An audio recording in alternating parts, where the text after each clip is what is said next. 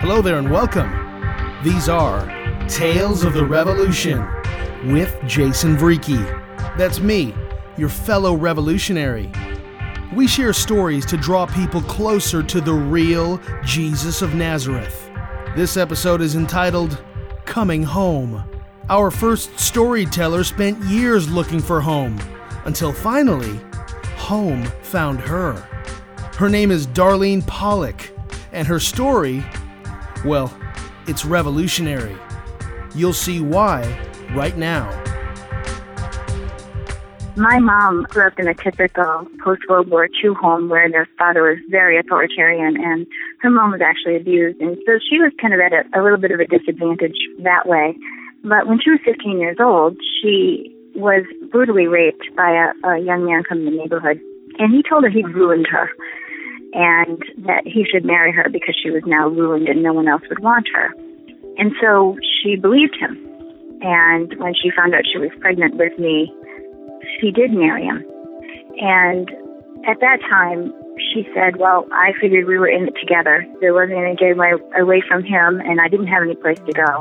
That resonated with me when she told me that and really directed the course of my life. She stayed with him for 2 brutal years. He beat her just all the time. And he was dodging the draft at the time. So when he was home, she was always on edge, not knowing when he was going to attack her. But when he was away, it was very similar in that she didn't know when he was going to come home because it was very covert all the time. And so 2 years, she got pregnant again, and she just called her mom and said, I'm going to commit suicide if you don't get me out of here. I can't live this way anymore. I can't do this. And so her mom took her in, and she had her second baby. And at that time, she had a lot of issues of her own. The rape, keeping secrets, the whole event in that time period left her with a lot of, not unsure of herself, all that sort of thing.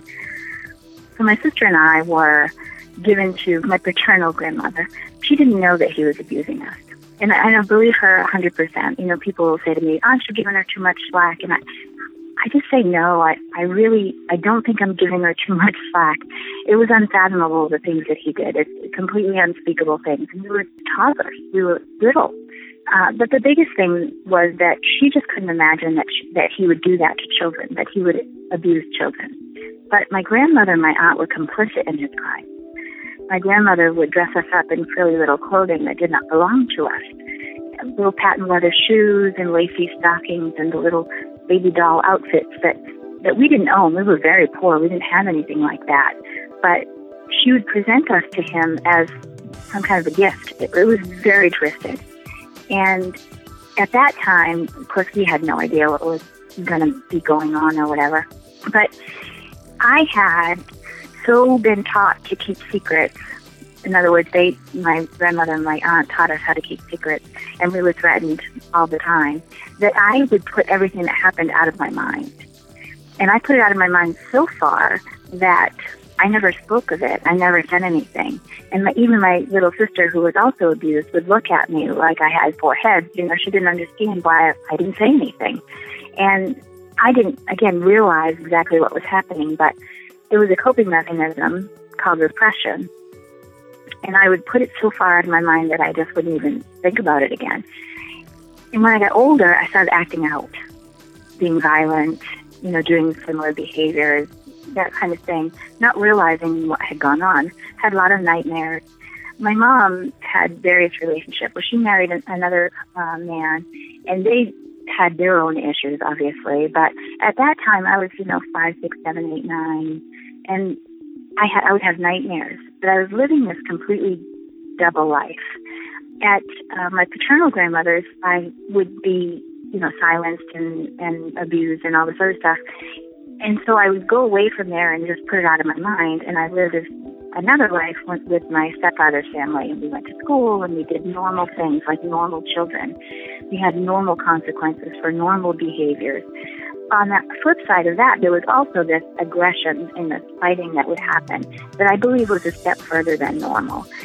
And it was one of the signs that my mom missed. Like she says, looking back now, I can see you would come back and you would be angry and you would be fighting with your stepsisters or whatever. She just thought that was normal antagonism between step-siblings, and it wasn't something that she recognized. At any rate, she divorced him, and we were living in a very poor community in northern Massachusetts. And it was the early 80s, so it was the recession, and again, it was a very poor town. Like, we had nothing. We had people, family members coming and going all the time. And we had people stay with us for months at a time. And one of my uncles molested me when I was 13. And that sort of set off a spiral of really bad behavior. I started doing drugs. I started committing crimes, running away, all that sort of thing. And I was old enough at that point to say no to going to my paternal grandmother's house. And we didn't have much contact with the stepfamily at all. Very, very little. My baby sister did, because she went there, but I didn't. So I was hanging around in those days, maybe skipping school, maybe after school. But a very handsome man came to my neighborhood. He was a bodybuilder from the area. He had a black Cadillac with red interior. And he just pretended to, and I say pretended because I don't believe it now, but he would say that he was looking for one of his friends in the neighborhood, and had I seen them, and he was supposed to be there, and he'd just moved there, and that sort of thing. The rest of the kids in the neighborhood and I would just hang out with this guy because he was really cool. He was a bodybuilder, and he was very fun and very energetic, and we would talk about just current events and just really nothing things. But after a while, because it is New England, it wasn't long before it started to get cold outside, and so I would sit in his car with him to chat. And some of my friends sometimes would too, but when I was alone with him, he would make innuendo and start, talking to me about sexual things or whatever. And pretty soon, it wasn't just that I was in his car, but then I went home with him and I was in his bed.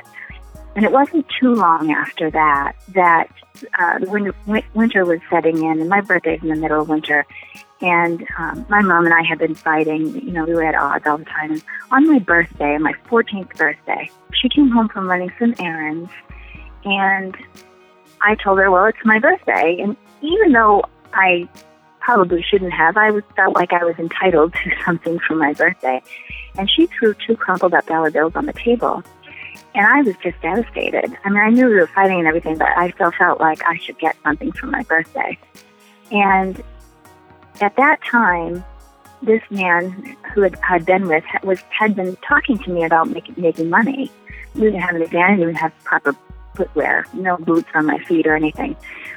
So when he said, you can have whatever you want. You can have anything you need, anything you want. And he never asked me for my number. He only gave me his number. So that day I called him. And within an hour or so, I was standing out on the street, on the corner in front of the drugstore, in 2 inches of slush, up to my ankles, just standing there freezing, thinking, I bet nobody can even see me here. I bet nobody even knows I'm here. Nobody can see me. I felt invisible.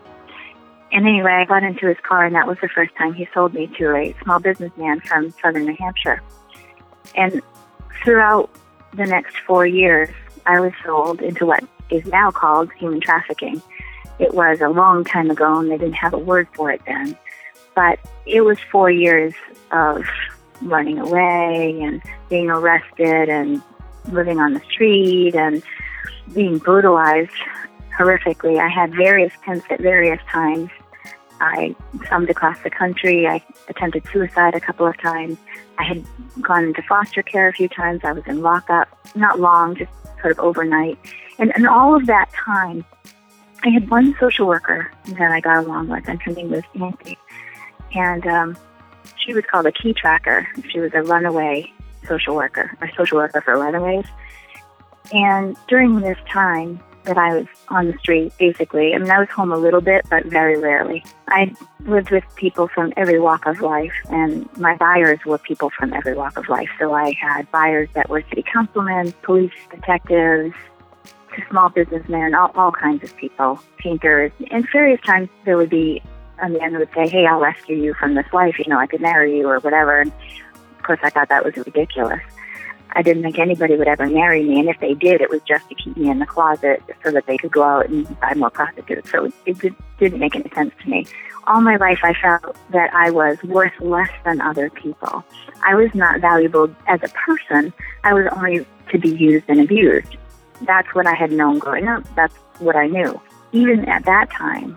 And then finally I was 17 years old, and I was sold to one man as a house pet. And so he had been one of my buyers, but now he was going to be the only person that I would serve. He put me in an apartment, and the apartment was rented in the name of a sheriff in the small city that we were in. And I knew that he had lots of ties to the underworld, illegal gambling, for example. He was a Shylock, so he would sometimes come with somebody's mortgage that was signed over to him because the person owed him so much money. He literally took his house away. He would come with thousands and thousands of dollars. And remember, having $14,000, $15,000 in cash, sitting on my bedside table or whatever, on the kitchen counter. He took me to dinners down in Boston frequently. We went to the North End of Boston. It was very common to go to Chinatown down in Boston. We didn't go locally, but we went down there. And I was there for 4 months. And during that time, he said that if I ever got pregnant, that I would have to have an abortion. It had been 5 years of being very promiscuous. And I use that term loosely. Obviously, when I was being sold, it was not. Sometimes it was forced, and sometimes I thought I was making a decision to do it. It was obviously manipulation at that age, but I just thought it couldn't happen. And sure enough, I got pregnant. And when I got pregnant, he looked at me like I was crazy when I said, no, I don't want to have an abortion. He said, oh, no, you're having an abortion. I want no life. And he slammed his fist on that arm of that couch, and it went through me like a wave. Like it shot through me, and it shook me to my very core. And of course, I was trapped and knew that there was no way out for me. So I made the appointment in his presence, and I somehow fell asleep that night. I just cried myself to sleep. And I had a dream of the abortion procedure in living color. In my dream, I could see a little face. It was all red, but I could see a little face sort of floating, a little hand and a little ribcage. And I woke up from that dream in shock, literally in shock. And I threw my hands up in the air, and I said, God, if you're real, I need you to show up here. I remember hearing about God in church when I was little. I had gone to tent meetings during the time when I was a teenager in Monterey. They served coffee and donuts and things, and so they had a lot of Salvation Army outdoor tent meetings, and we'd go to those. So I heard about God, and I know that I had received salvation as a child with Ben Kinchlow and Pat Robertson on the TV.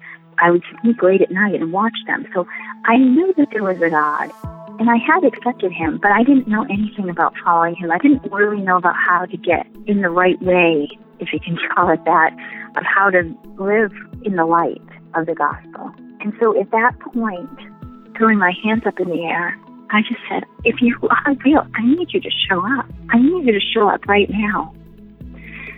And I remembered that key tracker that I had mentioned. And so I found the phone number to the Department of Health and Human Services, and I called them. She didn't work there anymore. I was devastated, but the woman on the phone said, let me see if I can get in touch with her. I'll see if I can find her. And within an hour, Nancy called me back. And she was local, so we got together, and she and I devised a plan, because I knew I couldn't just run away. She found a home for unwed mothers for me, which wasn't an established home like you have today. It was just somebody's basement with a couple of rooms in it. And she just opened her house up and said, if girls need, they can come here. And so I met with my mom on my 18th birthday. This was the day before my appointment was supposed to have been scheduled. And I said, Mom, I'm pregnant, but it's okay. I've got a place to stay. You don't have to worry about me. You don't have to worry about a thing. I'm going to be away for a while, though, and I'm not going to contact anybody around here. And that next day, I went to my supposed appointment, but I went out with Auntie. We had lunch together, and we made arrangements for my stuff to be taken care of. That night, I had to go out to dinner with my buyer. And I was very terrified that he was going to find out, but I didn't feel like I had any options. If I ran away, I felt that he would have the ability to find me by using police channels. And if I ran away, outside of the normal channel, quote unquote, where I would get help from real people and did it covertly, that he would find me in the underworld. So I went out to dinner with him that night. And when he came into the apartment, I was crying and shaking. and my stomach was turning. And I went out to dinner with him, and we went down to Boston. We went to Chinatown, so it was an hour drive. And all the way down, I told him, I just can't do this anymore. I can't, something happened to me on the table. And all of the emotions from the dream were like rushing forward as I'm talking to him. And I could just feel it, but also the emotions that he's going to kill me if he finds out. And I really thought, I was so afraid he was going to check, that he was going to find out. So that I was, really shaking and very, very upset. But he had told me previously about making other girls have abortions. So I kind of knew that this was the way it happened, that he was going to know that I wouldn't want to be with him anymore because the other girls didn't want to be with him afterwards. He didn't say anything to me all the way down to Boston. And we had dinner. I really didn't eat anything. I just pushed the food around on my plate. But on the way home, he said, all right, I'm going to let you go. But if you come back to this city, you're mine. So he let me go. He let me go. I was free. I went down to the home for unwed mothers and I kind of hid out for a bunch of months. And then I came back to the area to be with my grandmother and my mom to have the baby. And I told God, if she's good, if she's perfect, because I took a lot of drugs, especially that night. He had given me the big red painkillers that night that we went out to dinner. And of course I had to swallow them because he was going to know if I didn't. I said, God, if she's all right, I'm going to bring her and any other children you give me up in the fear and admonition of the Lord. Of course, I didn't know those words, but that was the gist of it. And she came out perfect. It was very horrible, but the labor and everything, I wasn't under good care because I was on welfare, and I was the lowest of the low, as I still say. But at that point, I found that there were really genuinely good people in the world, that people would actually open their home to strangers. Like, this woman didn't know me from Adam, and she let me live with her, helped me to get assistance. She took us to churches that helped give us food and money and helped pay the bills for us. And I just was floored by that. I had met my husband through a very unusual circumstance, which is a whole other story for another time. But when I first got out of the life of trafficking, I started learning how to change my mind, use memory verses to correct my own behavior, and be very, very careful about the things that I said and done. Now, that's not to say it was easy or that I didn't have issues, but I believe that everyone can do it. Anyone can use the Word of God to change their life as radically as it changed mine. Every single person on the face of the earth can do it. It was a matter of being diligent to use His words to change my life. Again, I've been married now for 27 years. I was a nurse for 26 years. I only left my job last year because of an illness. But I've been volunteering in pro-life work for almost 25 years. I was on the board of the small nonprofit here, the Right to Life here in New Hampshire. And I now am the vice president of a national Right to Life organization called Save the One. God has done such a work in my life. I live with peace. I reach people all over the country, and I believe that everybody can do the same thing, no matter where you are, no matter where you're from, no matter how hard your circumstances. If you are, as I say, the lowest of the low, somebody who feels like a throwaway person, it's not true. There are no throwaway people. God can redeem your life the way He redeemed my life and bring you from the uttermost to the uttermost, because He's good, He's faithful in all things. And I want to thank you, Jason, for the opportunity to share my story with people. I really hope that someone hearing it will realize that it does not matter where you're coming from. If you're still breathing, there's still hope, and there's still a chance for you to live in grace and peace.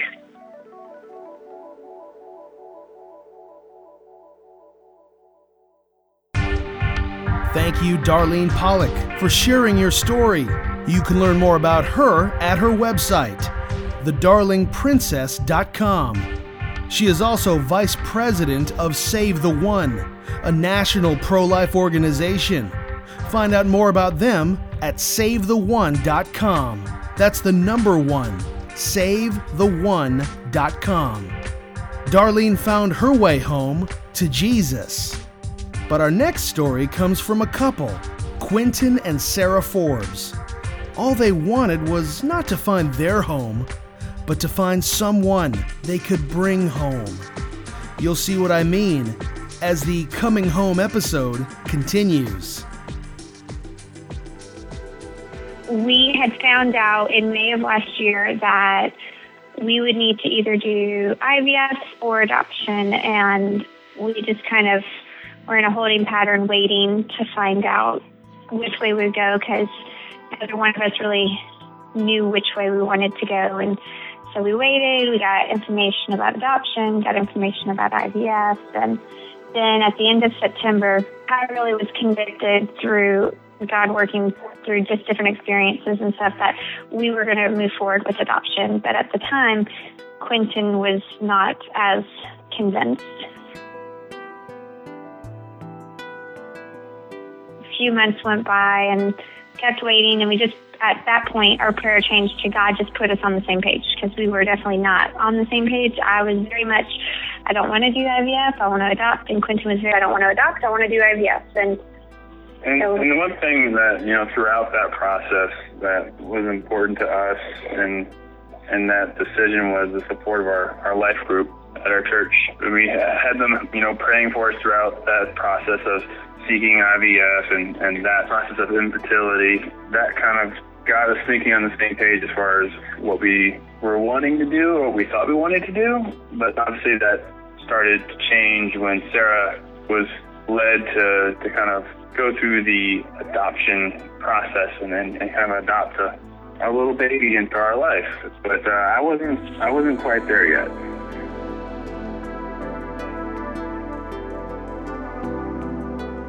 And so then at the beginning of December, Quentin told me, he said, yes, let's go forward with adoption. And so we had already met with a few adoption agencies in North Carolina and met with a consultant that works nationwide, and just to get information on how they work and how they're different. And he told me at the beginning of December that he was ready to adopt. So we started the process, and through just meeting with the different agencies, we had decided to go with a consultant because we thought the consultant would work better with what we were looking for. We were looking for just a really smooth process and a very open process as far as us having control over it, because we really felt that they allowed us the opportunity to look at each case individually and make our choice as a family on whether or not we wanted our profile shown. And that was the flexibility that we didn't feel like we had with agencies that we interviewed in North Carolina. So we started the process in December. Our profile book went active, which is like it started being shown to birth mothers in February. And then we just kept waiting and kept waiting and waiting. And then in May, on our wedding anniversary, I was in chapel at school, and I look, and it's a phone call from our consultant, and she never calls unless there's like an issue. And so she called me. I stepped outside, and I called her back, and she told me, there's a baby for you guys, and it's in Florida. And I'm crying. So I leave work because the deal was whoever found out would go and tell the other person, like leave and drop whatever you're doing and go tell the other person that we were going to have this little baby boy in a few weeks. And that started our process of working with our birth mother. And when we started working with her, we met over FaceTime and started talking, and she started sharing a little bit of her story, and we realized that the whole time her story by itself was kind of unremarkable, and then our story by itself was kind of unremarkable. But you put them together and you realize God began knitting together our son the week I was ready to adopt, and then the first week she went to the adoption agency was the week Quentin was ready to adopt, because she kind of shared with us like her timeline. And after we started doing that, we were just floored, because God had put together our timelines just perfectly. And then earlier in the year, my dad had passed away, and he had been adopted when he was a baby, and that was 70 years before this year. So we get a call early June that baby was coming. So we packed everything up, left, and drove to Florida, and found out it was a false alarm. But we decided to go ahead and stay because Quentin had a coworker that had moved to Florida, and he and his coworker reconnected. So, I mean, that's something that, as far as just God working in the details, not so many times people say, they can hear God speaking to them, or they can hear God moving in different ways. Well, it really shows unexpectedly. We kind of found ourselves noticing that this is God's plan. This is really not our plan. So, we had the timeline coincidence of Sarah being ready. God knows us from the beginning, knitting us together, knows the hairs on our head, and it's just crazy how a coworker, a fellow believer, just so happens to be in the exact same location where Braxton's being born. It's just amazing that also, not to have that as a coincidence, but they had just bought a house there, which was an amazing coincidence. And also the apartment that they were living in, they happened to have the lease going through June, and it was vacant and paid for. So we were able to have that safe haven and be able to wait, even though that, false alarm brought us there early. But the details that laid in that trip there early is something that we're actually very happy that happened, because we got to meet Braxton's birth mother and then kind of get some connection there with her, share our faith, and as well as just get to know her a little bit and let her get to know us a little bit. And then we were down there for 11 days before she went into active labor. And we get the call, she's in active labor, they've admitted her to the hospital, go ahead and make your way to the hospital whenever you can.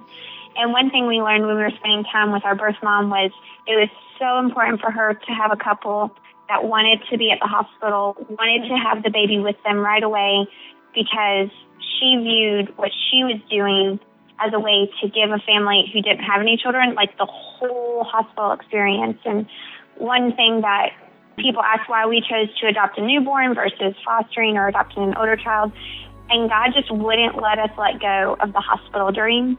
And that was just something that we really, really wanted, and it was really important to us. But then to find out it was just as important to her was really a nice addition. So she's in labor. We're at the hospital. We're in and out of her room visiting with her and her family that have come to check in on her, and we're just waiting. And his biological grandma comes out and tells us that he was just born, and he was born late on the evening of June 15th, which is my dad's birthday.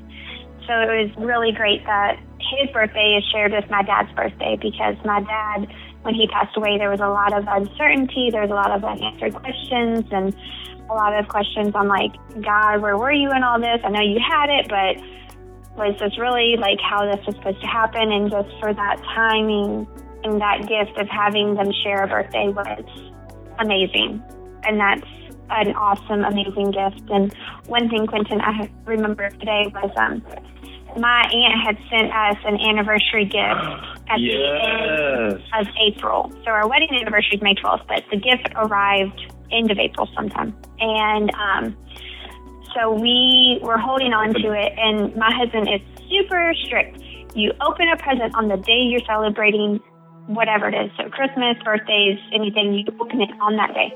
And I kept asking, can we please open it? Can we please open it? Can we please open it? And he said, no, I don't want to open it. So our wedding anniversary comes May 12th, morning of. We wake up, and I'm like, all right, Clinton, let's open it right now. And he said, no, Sarah, I want to have something to look forward to when we come home. Let's open it tonight. So defeatedly, I say, all right, fine, we'll open it tonight.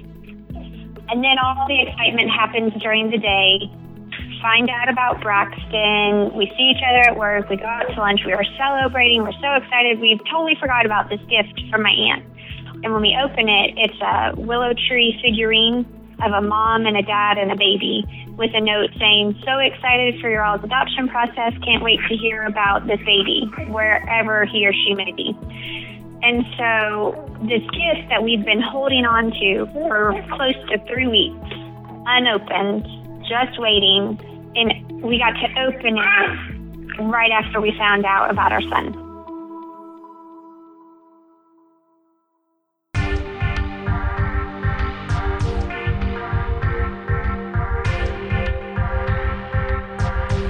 Thank you so much to Quentin and Sarah Forbes. If you listened closely, you may have heard their baby boy Braxton in the background. Please keep them in your prayers. Well, we're here again, the end of another episode of Tales of the Revolution with Jason Vreeke. But wait, there's more! More revolutionary storytelling at talesoftherevolution.com. Subscribe to the podcast on iTunes, Stitcher, Google Play Music, and anywhere you get podcasts. When you're at talesoftherevolution.com, be sure to sign up for email updates. If you do, you'll get a free download of exclusive content found nowhere else. I promise you that. Follow us on social media. Facebook.com/Tales of the Revolution, on Instagram @RealJasonVreeke, and on Twitter @JasonVreeke. That's VREEKE. Thank you for listening to Tales of the Revolution with Jason Vreeke. This episode was entitled Coming Home. Until next time, live the revolution.